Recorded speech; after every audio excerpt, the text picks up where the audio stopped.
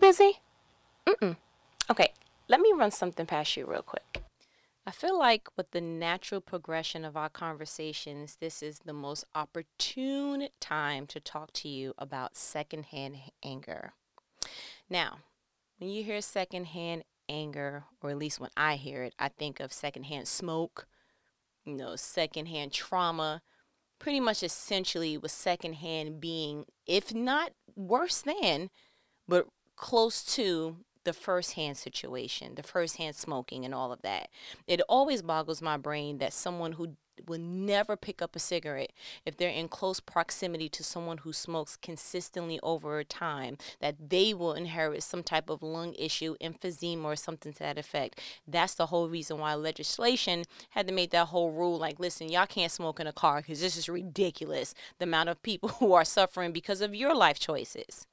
So, being that at this very moment, at this conversation, I done unveiled some real, sensitive areas of my life. We done talked about my biological father. I done told you about the unblending situation that's been occurring with my bonus children. And I just got this notion that we need to talk about this. And I'll tell you where the idea came from. I was listening to Joyce Meyer. You know that she is like my mother in my head. Like, I know that we don't look alike, but that's between you and God. And I heard her saying on a podcast. Yeah, actually, I do listen to her podcast. It's one of her sermons, though. But I heard her saying on her podcast that when her father was sexually molesting her as a child, on one of those occasions, and I told you this before, her mother actually walked in on the situation. She didn't go into details. I didn't want to ask about the details, nor did I want to hear it, because just hearing that statement alone just brings on a certain level of violence that may not be godly. And on another note, not only did her mother walk in on it, but on another occasion, she actually opened up and told her mother, hey, this is what's happening. And given those opportunities, her mother still neglected to protect her. And Joyce Meyer actually said she didn't know who she was more angry at one point in her life. If it was her father for actually doing the act, or if it was her mother for not saving her from the act. And I was like, wait a minute. That kind of that did a couple things. So I went ahead and started talking to my husband about that. I was like, quick question for you, because I just wanted to see, it was such an amazing epiphany. I wanted to see what his thinking was like. And he was like, no, isn't that pretty much, I agree with that. Because I was like, listen, is it human nature to be angry at the person who is not doing the act, or is that just a traumatic abusive trait, like kind of was trying to get through all that? And he was like, no, people do it in relationships all the time. Isn't that why trust issues emerge? And I was like, okay, Bishop, give me a little bit more. And he was like, for instance, people feeling some type of way about your phone being on silent, or, relationships getting modified because it's a trigger for what happened in a relationship prior. And I was like, ooh, that is true. People do tend to bleed on people that did not cut them initially. And he was like, yeah, so it's not just, you or Joyce Meyer, it's people do it in different phases. And so it led me to go ahead and do what I only know how to do, which is reflect back on my own journey and see if that applied. And I thought about the conversation that you and I had when I was talking about my biological father. And I was like, oh my gosh, I remember telling you prior to this epiphany that I was angry with my nanny because it almost felt like she was helping biological father not be in my life, right? And so I felt some kind of way where all the anger and animosity and all that I was kind of feeling brewing for biological father went ahead and transferred right over from checking to savings to nanny's account. Like, here you go, you're going to get some of this here. And when I looked at that and I zoomed out to get a better picture, so it just won't be all emotional, because I feel like because women are wired to be emotional, the only time that you're able to really get a full scope is you got to come off of that thing. You got to zoom all the way out so that some logic can shine through. And when I weighed the option or that situation with nanny, my thing was, I had to ask myself, why did you have secondhand anger with her? And my truth was, I was angry at the person who could have made a difference. I was angry at the person who knew up close and personal the effects and the impact that said situation had on me. And the fact that, yes, I understand that you can't force a grown person to do nothing. You can't even force another person to do anything. I get that. But the fact that I did not see anything walked out that showed I'm going to go ahead and do as much as I can do in my power to show you that what's important to you is important to me. And because that was not translated to me in that way, it was, you know what? You getting some of this anger too, ma'am. Have a nice day. So it made me go ahead and start looking at other situations. Remember, I talked to you about the whole thing with my bonus children and us having to go to court and do all these other, the rigmarole of all of that. My husband and I took two different approaches on that. All of his anger and righteous, posture and all that, it was directed toward their mother because he felt like she was the responsible adult. The children were doing whatever they were doing, but she was the adult that was able to go ahead and carry out the court hearings and the blase blues, and she could have stopped it at any given time. We had the same outlook, but we were angry at two different sets of people. I was angry at the bonus children. I'm not even going to hold you. Because my thinking was, if they would not come to the home, create a Tasmanian situation, take the aftermath of the Tasmanian situation, transfer it over, then go tell their tale of it to their mother then reacted from the information that was carried from this home to her home, then it wouldn't have been no court hearings or nothing else to march to. And yes, she was probably adding her own tail on the dog, but guess who was delivering the extra tail? You see what I'm saying? So for a large portion of the journey, I was looking at them like, you're the problem. And it made me kind of discover something about me. I tend to get angry at the cause, at the catalyst, at the Judas. Never really looking at, as we talked about before, Judas was the catalyst for Calvary. As I'm always telling you, take the pain out the problem and get, permit it. What is it trying to better in you? But the way that, my brain is set up, the secondhand anger, I am mad at, okay, time out, because I got to put these emotions somewhere, right? When a situation comes on the onset, first thing I'm doing is, ooh, I feel something, and yeah, my blood is starting to boil. First order of business, who caused this? Okay, cool. Second order of business, who is in this situation that has the capacity to make a difference? And then for some reason, all of my energy transfers over to that. And I was just like, wow, that's pretty, that's pretty dope. Dope because I realized anger is just not one faceted. You really got to look at things in a whole different scope. That's why I love all things growth and perspective and just growing up to not just blame people and all that other jazz. That's easy to do. We can do that with our hands tied behind our backs. The real golden nugget is to say, how do you respond when situations are happening to you? Are you the person that you lash out on the person closest to you? Are you the person that, like Joyce Meyer, where you're like, I don't know who to be mad at, the person who could have saved me or the person who's actually doing the harm to me? Or are you a little bit of a mixture and you got a little bit of me in you where you're like, honestly, I see all that's happening, but I also see who's continuing the hamster wheel circulation, and I feel some kind of way toward you. Have a nice day. It's amazing to me how learning yourself is possibly the greatest asset that you can gain in your life. Because the more that you learn about yourself, the more you know how to navigate through life, the more that you can say, listen, I ain't going to hold y'all. I can't do it. my final answer is no.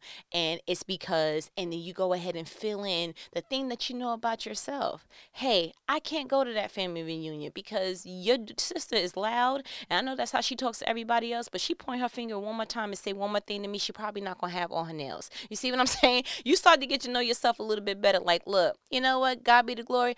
I see they hiring, but I don't need that kind of pressure for that title because the people that I'm gonna have to manage, you ain't gonna have but one too many times to tell me that you're calling in sick, and I know that you're not actually sick. Yeah, I hate to be that person, but you're not gonna play me. You ain't gonna have these people breathing down my neck, and you're not doing what you're supposed to be doing. You see what I'm saying? So, bless God, I won't be applying for nothing because I can't be responsible for any adult feeling like I'm babysitting grown people who sign their own W-2. Like, what are y'all doing? Absolutely not. Have a nice day. So, yeah, I'm clear. When you start to be real clear on who you are, what you stand for, and how all that goes, that secondhand anger just, it kind of, it diminishes tremendously.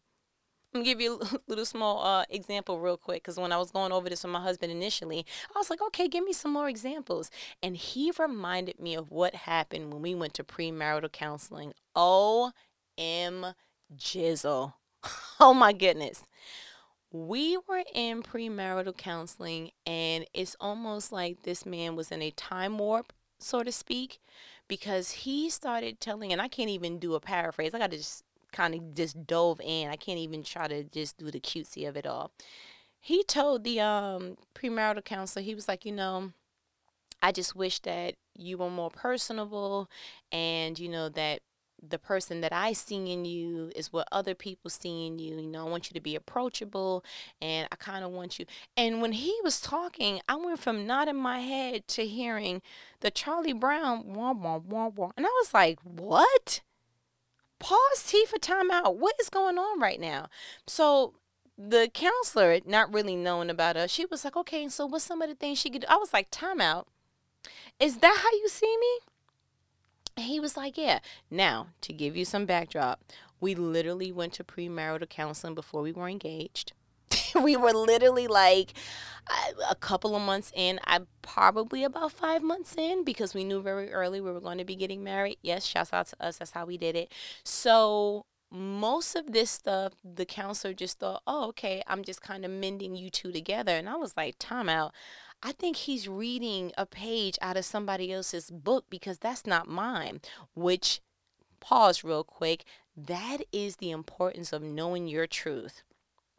I knew myself well enough to know he wasn't reading my book, nor was he reading my book accurately. But I knew for certain it had to be the first one. He is not reading that out of my book, meaning he is not looking at me and getting that information. This is coming from somewhere else, and we're best placed to go ahead and unfold and unveil that than in the setting as such, which is premarital counseling. So I had to pause the premarital counselor, and I was like, time out. I looked back at him. I was like, you see me as the person that is unapproachable, and you want people to see me the way that you see me? And he was like, yeah. I said, how is that possible when I gained over 30 new Facebook friends and they all come from your side? How is that possible when you're constantly telling me how awesome people say that I am and this, that, and the third? And after bringing up facts, he had to stop and he was like, wait a minute. And he had to check himself. He was like, I definitely am not talking about you. That is the weirdest thing. I'm talking about my ex. Now, I'm gonna go, yeah, don't make that face. That was a double fold for me. One, it was okay, thank God, because you got me out here in these streets looking crazy. Because number one, I'm embarrassed. You got this woman thinking I'm Tasmanian in these streets, okay? And I know that's not my truth. And so I felt this like, oh, okay, thank God. And then secondly, I was like, what? When you see me, you see your ex. Who's what? I'm sorry. Is it the eyeliner? Because bro, it will be in the garbage tomorrow. Like, what happened? And that's the thing that I love about my husband so much is that we very early had a approach to our relationship where we let each other know through words and through actions you're safe here. You're safe to make mistakes. You're safe to say things that may be out of context. You're safe to do a whole bunch, but at all times you must tell the truth and you got to face the elephant that's in the room. That's just the premise and the foundation that we set in our relationship. So once we got down to the car, because she could not wait. You gonna wait to the end of the session to say that? Let's get in this car, sir. Once we got in the car, I said a couple of things, probably not as seasoned as I would have said it now, but I said a couple of things. And once we reached our destination, I was like, what was that about? And he was able to tell me so many things happened in his prior relationship with his children's mother that he was not able to just verbalize, and like he didn't have any friends that he was able to just get things off of his chest. He didn't have he wanted to go to counseling. He couldn't find anyone that was, counseling men who were going through divorces and all that other stuff. And so from time to time in our relationship, but that was just a magnified time in the counseling session, from time to time, the overflow of backed upness from his emotions on that side would spill out onto our new situation. And so I had to ask him, are you healed from that? Because I don't want to be the typical, like, oh, I mean, that was a perfect recipe for me to go absolutely honey glazed ham, pineapples and toothpicks, Thanksgiving style. Oh, you see me when you see her. And what I heard his soul telling me that his words weren't able to articulate just then, what I heard his soul telling me is, I'm still trying to unpack something that I stuffed away a long time ago. And you are my first real relationship outside of this situation, even though it's 5+ years later. I haven't delved into my emotional capacity since that time frame. So now that I'm in this setting where I'm safe and I'm able to go ahead and reorganize my life emotionally, mentally, physically, spiritually, all that with you, from time to time, I'm opening up luggage and I'm starting to see, wait a minute, this may not be mine anymore. And I had to have not only patience, not only a certain level of love, but a whole bunch of spiritual guidance to not have or to react and give him secondhand anger. Because the way that my past was set up, any mention of an ex, I'm ready to go. Give me my shoes. I'm walking. I'm ready to, because if you not over her, then and that wasn't it. It wasn't that I'm not over her. The only time that I really talked about my emotions or dealt in this particular luggage in my life was that past situation. So unfortunately, these past clothes are old.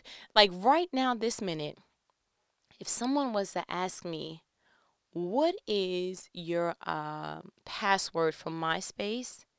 No idea. I'm sorry. I don't remember it. From the Facebooks to the IGs to the BlackBerry, instant messenger, to the Yahoo's, to the MSN, to all the other accounts that I've had since that time, I have no idea. But if someone was to go ahead and say, oh, here's your password, and was to help me sign in, there will probably be some things in there that I wouldn't be able to articulate and explain or recognize, and then have to go ahead and try to fit that into my life currently. It would be weird. Like if MySpace decided, okay, we're going to merge with Facebook, and I just happen to remember my password and it opened up and it merged all of this, I would be like, did I write that? Or is this my current feeling? Like, you see what I'm saying? There will be so much to dissect and really analyze to see, is this something from your past? Or is this something that you need to go ahead and deal with now? And so when we got to the end of that conversation, his truth was, I don't see you that way. I don't even know why that came up. I don't even. And God showed me something so beautiful. He showed me that the right woman is this particular visual that I'm getting ready to give you. Men are cables. I feel like they come already pre-installed with the slots and all that other stuff, and they have the cables going in one end, and then you follow the cable all the way down, and there's another portion to connect, but it's just the cable is just dangling, right? So you have, let's say, a blue one, a green one, a red one, and the red one is connected on the top row. You see that? So we had a top row that are already pre-installed. And let's go ahead and say the bottom row is them coming into themselves and connecting it. I feel like the red one is connected on the top and on the bottom because the red one is logic. A great woman sees, oh, his emotional one is not plugged in where it needs to be, or not plugged in at all. Oh, hey, growth in this area hasn't been, and a great woman of God, a great woman will go ahead and come in and without any questions, hesitation, or negative feedback, she will connect the pieces to, no, no, baby, this blue one goes to the other blue one. And some men don't make it easy. It will be a fight to the death. No, don't. I don't need to feel. I'm a man. Men don't. Oh, okay, great. But you know what? That's how you know if you are with a man who is receptive to you being in his life. A receptive man is the man that you want to grow with. The man that fights you on things that are imperative to his growth and overall your growth being with him, that's not the man that you really want to be around. And so when I think about secondhand anger and just tending to bleed on people who don't cut and all that, I just want us all to get to a place that we understand. Be mindful of the garbage you're packing and make sure it doesn't fumigate your current situation. Like, please get to a place that you're able to clearly articulate, okay, my stuff stinks. Don't know which part of the closet of my life is coming from, but I am in a place that I'm not afraid anymore, and I'm going to go ahead and do the necessary work to find where that smell is coming from. Because you can try to close the door all day long, pew, that stinks, and close it, but guess what? You still got to go into that part of your life at some point, and you're probably going to have to go into that part of your life with someone. Please don't be embarrassed. If you have to go in there with someone and someone loves you enough to say, you know what, it's okay. We'll just wear the paint mask or whatever we need to do to unpack and get to where you are your healthiest, then great. But I really feel like we all should have a capacity of starting that work. It is much easier to walk into someone's life and see, oh, you started the work, or I can see when you started in this capacity, than to feel like, bro, I gotta go ahead and build the bear in this area. Like that's a lot. That can take a toll on someone. Some people, rightfully so. When you're thinking about the past situations, like, the Joyce Meyer thing and me with the biological father thing, like, some people, rightfully so, they deserve the crossfire of your anger and all the discharge and smoke that comes from that. But honestly, if you remember that we are supposed to forgive the way that we want God to forgive us, if you are to remember that we only become as great as the people who help us, whether it's seasonal people, whether it's the people that's still in our lives, like literally the Bible says that iron sharpens iron. And I believe that iron comes from another person. I believe that God uses a shovel of people to dig out of you who can't be there anymore, because we have used those particular shovels and tools and things of that nature to pack down things that were uncomfortable, things that was just like, no, I don't want to deal and I don't want to do. And to be honest with you, I really think that has been the basis of my freedom walk. And I was just telling my husband this right before I called you. The place that I'm at in my soul as I walk this journey, I am so free. And it's because I have a husband that not only lends an ear, not only will roll up his sleeves and say, okay, so how do we attack this situation? But he gives me the room to figure it out. And if I don't have the capacity to do so, he's all hands on deck. I think that's why every portion of my life I'm able to go back and say, and see where I can do better and how I can get better. And he's commended me this last couple of days. He's like, listen, you are so in tune with your emotions and what needs to be done, and you've always been. But like, oh my, you are so on it. And that's because now, and at this juncture in my life, I am understanding the detriment of secondhand anger. What good is it to be mad at that particular coworker because they're the ones that, initiated you getting that write up? What good is it is me being upset with my non-biological children, my bonus children, because, they started these court hearings and this, that, and the third? What good is it to be mad at anyone in your past and you currently are living in the future? What good is it? What good is it? Secondhand anger is just as dangerous and detrimental as firsthand anger, except the secondhand receiver is usually the one that's more vulnerable. And that's what led me to really want to have this conversation. When I went back and thought about it, I was like, man, it's easier to be mad at Nanny instead of my biological father, because she's the one that will be hurt. If I decided to be mad at her and lash out on her and do this, that, and the third, she's the one that feels the brunt of that, because she's the one that actually has a relationship with me. He doesn't. You see what I'm saying? That person that you're trying to get upset. I remember a couple of years back when my daughter's father and I weren't where we were supposed to be. It was just, disgusting. My aunt was in a crossfire of that, and I stopped speaking to her, and the reason why I stopped speaking to her is because she was on the back end still having conversations with him, just kind of keeping him calm and things of that nature, and trying to, she felt like that was the best way to keep us protected, except that she didn't tell me. And I didn't like the way that she handled that. But looking back, I can see why she did it. It's just that I wouldn't have handled it like that. So I got upset and was like, you know what? And I cut ties with her. And what did that do? What did that secondhand anger do? That secondhand anger hurt her, because she's the one that has a relationship with me and my children and things of that nature. So my challenge to you, you already know what these conversations are. They are life-provoking conversations. Who do you currently have secondhand anger with? Is it worth it? I didn't say if they deserve it. Is it worth it? Is it worth you letting the most vulnerable person to you? Is it worth you carrying that particular anger? And you know what? You may have something in your heart that you like, yup. They deserve every bit of this LMNOP, They need all these 26 alphabets. So I'm done. By the time I get to Z, I'm done, and I don't want them singing with me. And I get it. It's a fine line between, did they deserve it, or is it worth it? It's a fine line. And the only reason why I want you to free yourself of secondhand anger is because it kind of frees the person who actually caused it from any reprimand, right?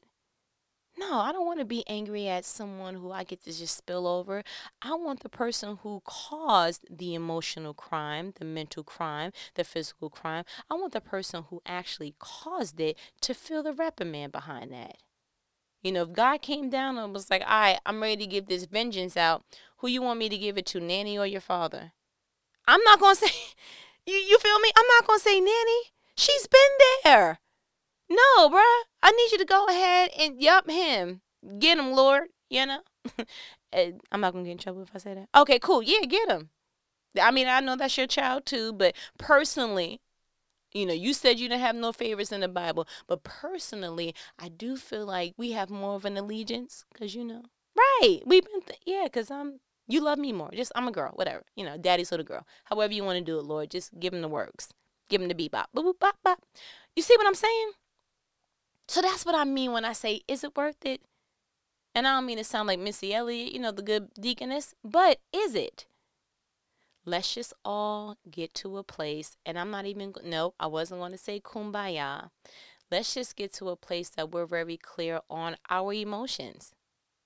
Yes, I feel some kind of way with them years when y'all told him, she's here, don't pick up, or them years that your actions played to the narrative of, man, you don't want him in my life either. No, I do feel some kind of way about that. I'm not even going to hold you. But I dare not transfer the same amount of anger as the person who was actually absent to the elemental P. I mean, that's ridiculous. That's not even logically sound. So you go back in your life and you actually look at, okay, The situations that are touchy in your life, do you have someone that you're bleeding on from the person who actually cut you? And are you transferring responsibility through your emotion from the actual crime person, the person who committed the crime, and you're just going to go ahead and just start bleeding on, whatever the accessories are around you? That's not fair. I want you to be true to your emotions, but I want the person who committed it to be the person who gets let them get all that work, all the whole shebang, the anger, the whatever the case may be. I want you to process that in one setting, because I feel like when you think of a fire is not really out of control, nor is it scary or a detriment when it's contained. A fire in a fireplace, oh, okay, cool. Fire when you're grilling and it's in the grill. Okay, cool. Fire becomes an issue once it starts to spread to other places. And that's how I view secondhand anger. It is fire that you are just lighting up everything that could possibly be a contaminant. And it's not fair because people are getting burnt in the process. And while you may feel like, nope, their actions and everything else that they did, the narrative that they're playing to me getting this level of anger, they deserve it. And I get that. Because we just had a whole conversation with me telling you some of the stuff that Nanny did. And I'm sure you were like, really? Yeah. But at the end of it all, she didn't deserve any of that. She didn't deserve any of that. That secondhand anger, that secondhand fire wasn't for her. And so as far as I'm concerned, if I had to do it again, I wouldn't have done it like that.